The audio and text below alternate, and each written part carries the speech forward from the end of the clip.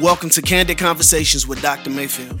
This episode is sponsored by Mayfield Counseling Centers, helping you find clarity, hope, and purpose. Call us at 719-452-4803. Here's your host, Trevor Sherry. This is another really exciting episode for me because we are going to talk about the art of gift giving. And it is an art form, which means that it takes continuous practice and it takes skill, and it's something that we develop at and work to grow in. And it takes a willingness and a want to do so. And sometimes it involves literal art. Yes, right. Yeah. We want to talk about this topic, especially after last week's conversation about the 5 love languages, and with Christmas coming up soon. So what does it look like to get a gift or make a gift, give a gift to someone that is meaningful and insightful into your relationship with them and who they are as a person? And I want to put a caveat out there that when we do this, and we're going to talk about this, it's about what the other person's going to get out of it, not accolades or what you're going to get out of it. Absolutely. And I think there's that misconception sometimes that we give a gift to get a reaction so we feel good about ourselves. And we're not talking about that right now. We're talking about the genuine desire to care for the other person because they are somebody that you love and care for, and you want this to be a special interaction for them. Yep. Not about you getting those accolades. And I think that's the reason I say that is there's a misconception out there that when somebody spends time putting a gift together to give to somebody, they're expecting oh, you're so wonderful and awesome. That's not what it's about at all. Right. For those that love to give gifts, it's truly and implicitly about the other person. So take this episode as an answer to your questions of, I don't know what to get that person. We want to be able to help you and equip you because this is a powerful aspect of relationship. In order to give a good gift, in my opinion, we really have to know the other person and put thought into it. Because anybody can go out and buy, well, not anybody can go out and buy a Ferrari for somebody, but that is a gift that anybody can think of for anybody. However, surprisingly enough, I don't think the Ferrari is as meaningful as some of the other gifts that we can give at times. So, step 1, when we are talking about this, Dr. Mayfield, where do you think we should begin when we start the process of getting a gift for someone? I think you need to go back and listen to episodes 1, 2, 3, 4. I mean, it's the relationship piece, right? I mean, I think, and a clear example is knowing who the person is, what they like and don't like. And maybe even going beyond that to maybe they've not said what they like and don't like, but you know them well enough that maybe they'd like this. And it's something that they've never been given before, and let's try it. I'm just thinking about, the gifts that you rallied together for my birthday a couple of weeks ago. I wouldn't have thought about getting those things for myself. And yet you know me well enough that you knew that those are going to be, impactful and I love them. Yeah. Right. But something that I wouldn't have gone, I'm going to go look and buy this. Right. But it was so meaningful because you knew me so well that. Which what I hear from that is don't just go to their Amazon list. No. Well, that may be a good way to give a gift if you're cop-out, totally in my lost. opinion. Yeah. Even when you go through the Amazon list, you can pick out just about anything. Right. And they may be happy with that. But I think something that distinguishes a good gift from an amazing gift is that it is unique to your relationship with that person. And so you can look back on conversations you've had with that person. What was the broad context? What were some things that you repeatedly talk about? And it doesn't have to cost money. And this is where I want people to hear this. A gift that is meaningful beyond maybe what words can put to it doesn't have to cost $10,000, $4,000, even $20. Some of the most meaningful gifts I've ever received were something that somebody handmade or put together, even if it was a framed saying or a note or a card, because they knew where I was at that time and it meant something. It doesn't have, that's where I get caught up sometimes. Like, it's not this tit for tat. Well, you got me something that was $75. I got to make sure I get something that's $75. Like, no. Yeah. Yeah. And there is this really cool opportunity that we have in gift giving to speak to the love languages that a person is most sensitive to. Yes. And so if you know that a person, this is an easy one. If you know that their main love language is words of affirmation, I mean, just write them a letter. Write them something that is really meaningful. I know that my wife has done a few things. She's a really excellent gift giver. And before our wedding, she was writing out prayers for our marriage and gave that to me in this notebook. And that was so meaningful because she had put a lot of time into it. She had put a lot of thought into it. It was really specific to her and I. And that was the meaning. And it spoke to that love language of words of affirmation, cost her nothing. Yeah. But time. Absolutely. And so if somebody's like a quality time person, you know, instead of giving them a radio controlled car or maybe do a shared spa day or, take them on a trip or, especially if it's a spouse, do something that's experiential because that's quality time. An item may not do what it needs, but an experience will knock it out of the park. Absolutely. And I am not a fan of coupons for wait, the Sheldon coupons from Big Bang Theory? I hate them. I think that's another one of those cop-outs. However, what you can do is you can say, hey, tell me when I want to come and I want to clean your room, or I want to clean the house, or I want to do the dishes, or I want to change your oil, or that's the acts of service. And so you're saying, don't put it on a coupon. That's so cheesy and just awful. But you can write it in a letter or just say it to the person and say, or even just, if say you're changing the person's oil, that's something that they don't like to do. They don't like to pay for it. They hate it. So you say, I'm going to change their oil. So buy the oil filter that they need, wrap it up in a box, give it to them and say, hey, this is for when your next oil change comes up. I'm going to do it for you. Just let me know. Right. And that speaks volumes. And it's creative. It's creative. It's fun. It also says, hey, when you were saying that you hate to change your oil, I was listening. Yeah. So what do you do? So, I mean, this is good, but what do you, in your opinion, what do you do maybe with a friend or a family member that doesn't receive those types of things well? So let's say, I put a lot of thought and effort into this gift for you, and I gave it to you, but for some reason it offended you, or you took it like, well, you're trying to outdo me, or they just don't get it. Like, how do you? What are your thoughts on that? Because I think that happens a lot, right? Well, man, that looks expensive. I only got you, or they're ashamed, or they're frustrated, or yeah. So I think a lot of that, in my opinion, can come out of our own insecurities. Sure. And from my own life experience, I know that the love language of gifts of service, which I mentioned in our last week's podcast, sometimes it's really hard for me to receive gifts because I feel like I don't deserve it, or I feel like I can't return the favor, right? That kind of thing.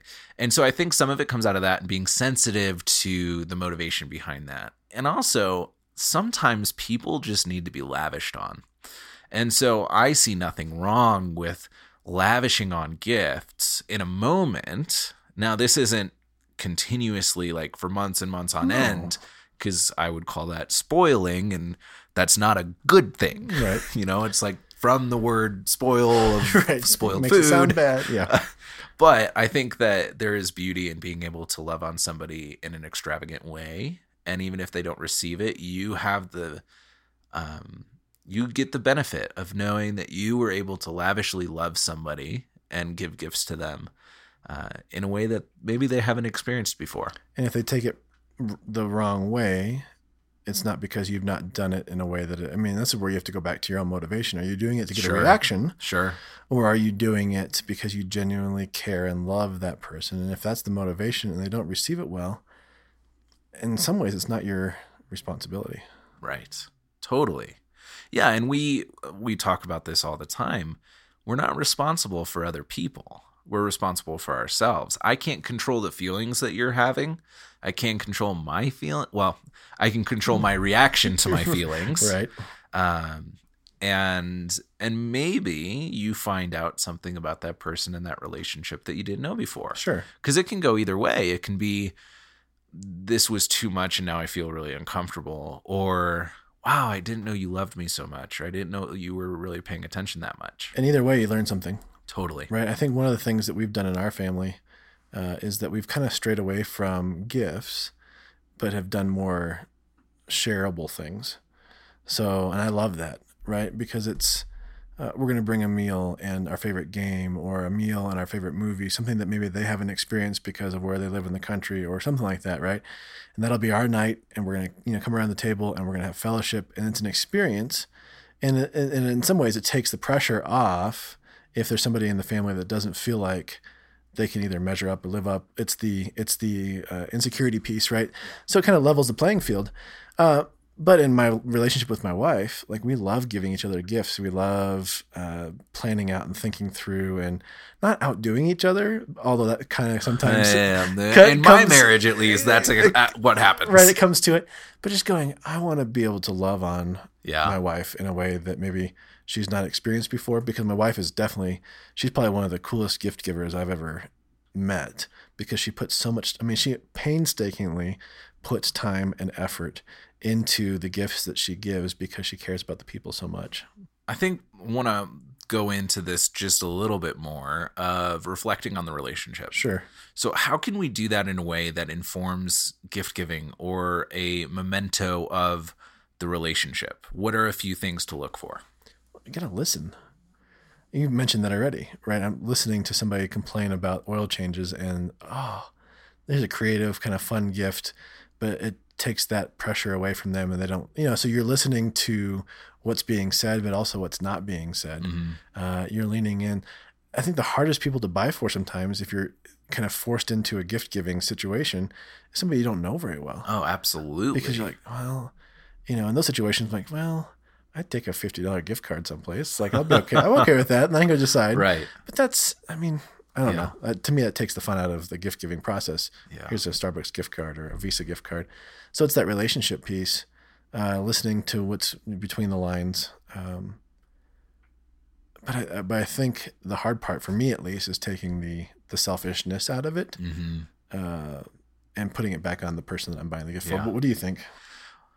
I totally agree. I think that's absolutely what we have to do. As you were talking about that, I actually thought about the moment when you do get somebody in a gift exchange who you don't know. And I've had this situation a couple times, and being able to pick out some similarities between us. So I had one of our interns last year for our Christmas gift exchange. Didn't know him very well. Probably had 1 or 2 conversations with him total, all work related. But I knew that he was an intern, he was a dad, he was studying counseling. And so I went with a few of the things in my life that I really appreciate in those worlds. And so I got him my favorite book on counseling, and wrote a little letter about, like, hey, I don't know if you have this, but this is a really impactful gift, and I've appreciated seeing your work in this.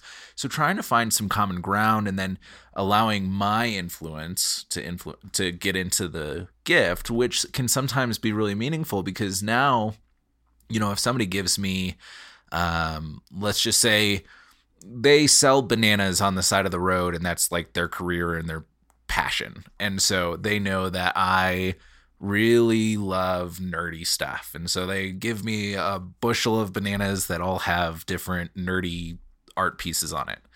That would be something that's really unique to that relationship. He paid attention to something that I liked, and this is something that he does. And that's a really silly example. But that gift has a lot of meaning now, because I know that this is his passion, and he's incorporating my passion into it. I'm going to get you a bushel of bananas for your Christmas with nerdy things on it. No. I don't know why that's the first thing that comes to mind. No, and I think you're right. And it's in a culture that is me-centric, right? What can I get out of it? This takes that focus off. Definitely. And it's interesting. We tried something one year. I don't remember if it was our family. Maybe I'm projecting onto something, but this idea that, you bought a goat in a person's name for a family that couldn't afford something in Africa, or those kinds of things. Yeah. Those are, if that's your passion, taking care of the widow, the orphan, or, those kinds of, that's a cool way of saying, hey, in your name, I donated this. But in a me-centric society where it's about what can I get, what can I get, what can I get, those things get lost on people. Yeah. And so it's interesting as we approach this year, and it goes. I think this dovetails nicely into our conversation about what do you do with family and holidays and that kind of stuff. It has to not be about you, right? And what you're going to get out of it. That could be a secondary gain, Yep. but shouldn't be the primary. Let's talk a little bit about receiving gifts, because I feel like I have a much better grasp of how to give a good gift now that I'm thinking about it. But we did mention earlier on in the show, sometimes we're not the best at receiving gifts. And maybe it comes from, I was expecting more, or you gave too much, or me. Yes, and I think it's about the confidence in who we are as an individual. And I think a lot of times there's that pride that goes into it. And so we try to balance that out with humility, which is a false sense of humility, which is just pride. Yep. And so instead of, this is just receiving a compliment. Hey, you look really nice today. Oh, thanks. And moving on. Yep. Instead of going, well, my hair is a little bit, and and you have people that do that, right? Deflecting the compliment. Same thing with the gift. I think we deflect gifts. Yeah. And I've had to learn, man, this is really awesome.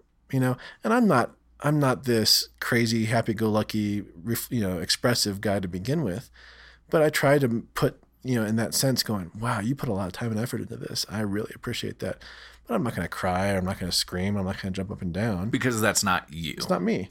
But I think sometimes there's others that expect that. But in that sense of just how do I genuinely show my appreciation for the person's time and effort and the thought into what they got me. Yeah. And recognize it's not a tit for tat kind of thing. No. At least it shouldn't be. No, it shouldn't be. Unless it's a gift exchange.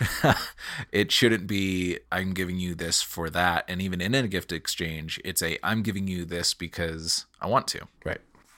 And I think we miss that sometimes. And you reminded me, go back and listen to the humility episode. Yeah. There's the spectrum of pride to self-deprecation. And I think this really comes out around the holidays because for some reason, and maybe you can speak to this a little bit, Dr. Mayfield, receiving a gift has something to do with our worth and our value. Oh, it does. And I think in this day and age, it's linked to status. And that's totally wrong. Because you think about, let's say you have a family of 5 siblings. Because you don't have that many. I'm trying to pick just a generic family here. Yeah. Let's say you have 5 siblings, and one of the family members is, a senator, and then another one is a nonprofit leader, and another one is a stay-at-home mom, and another one is a pastor, and another one is a Wall Street, investment trader or whatever. Their status with that. Yeah.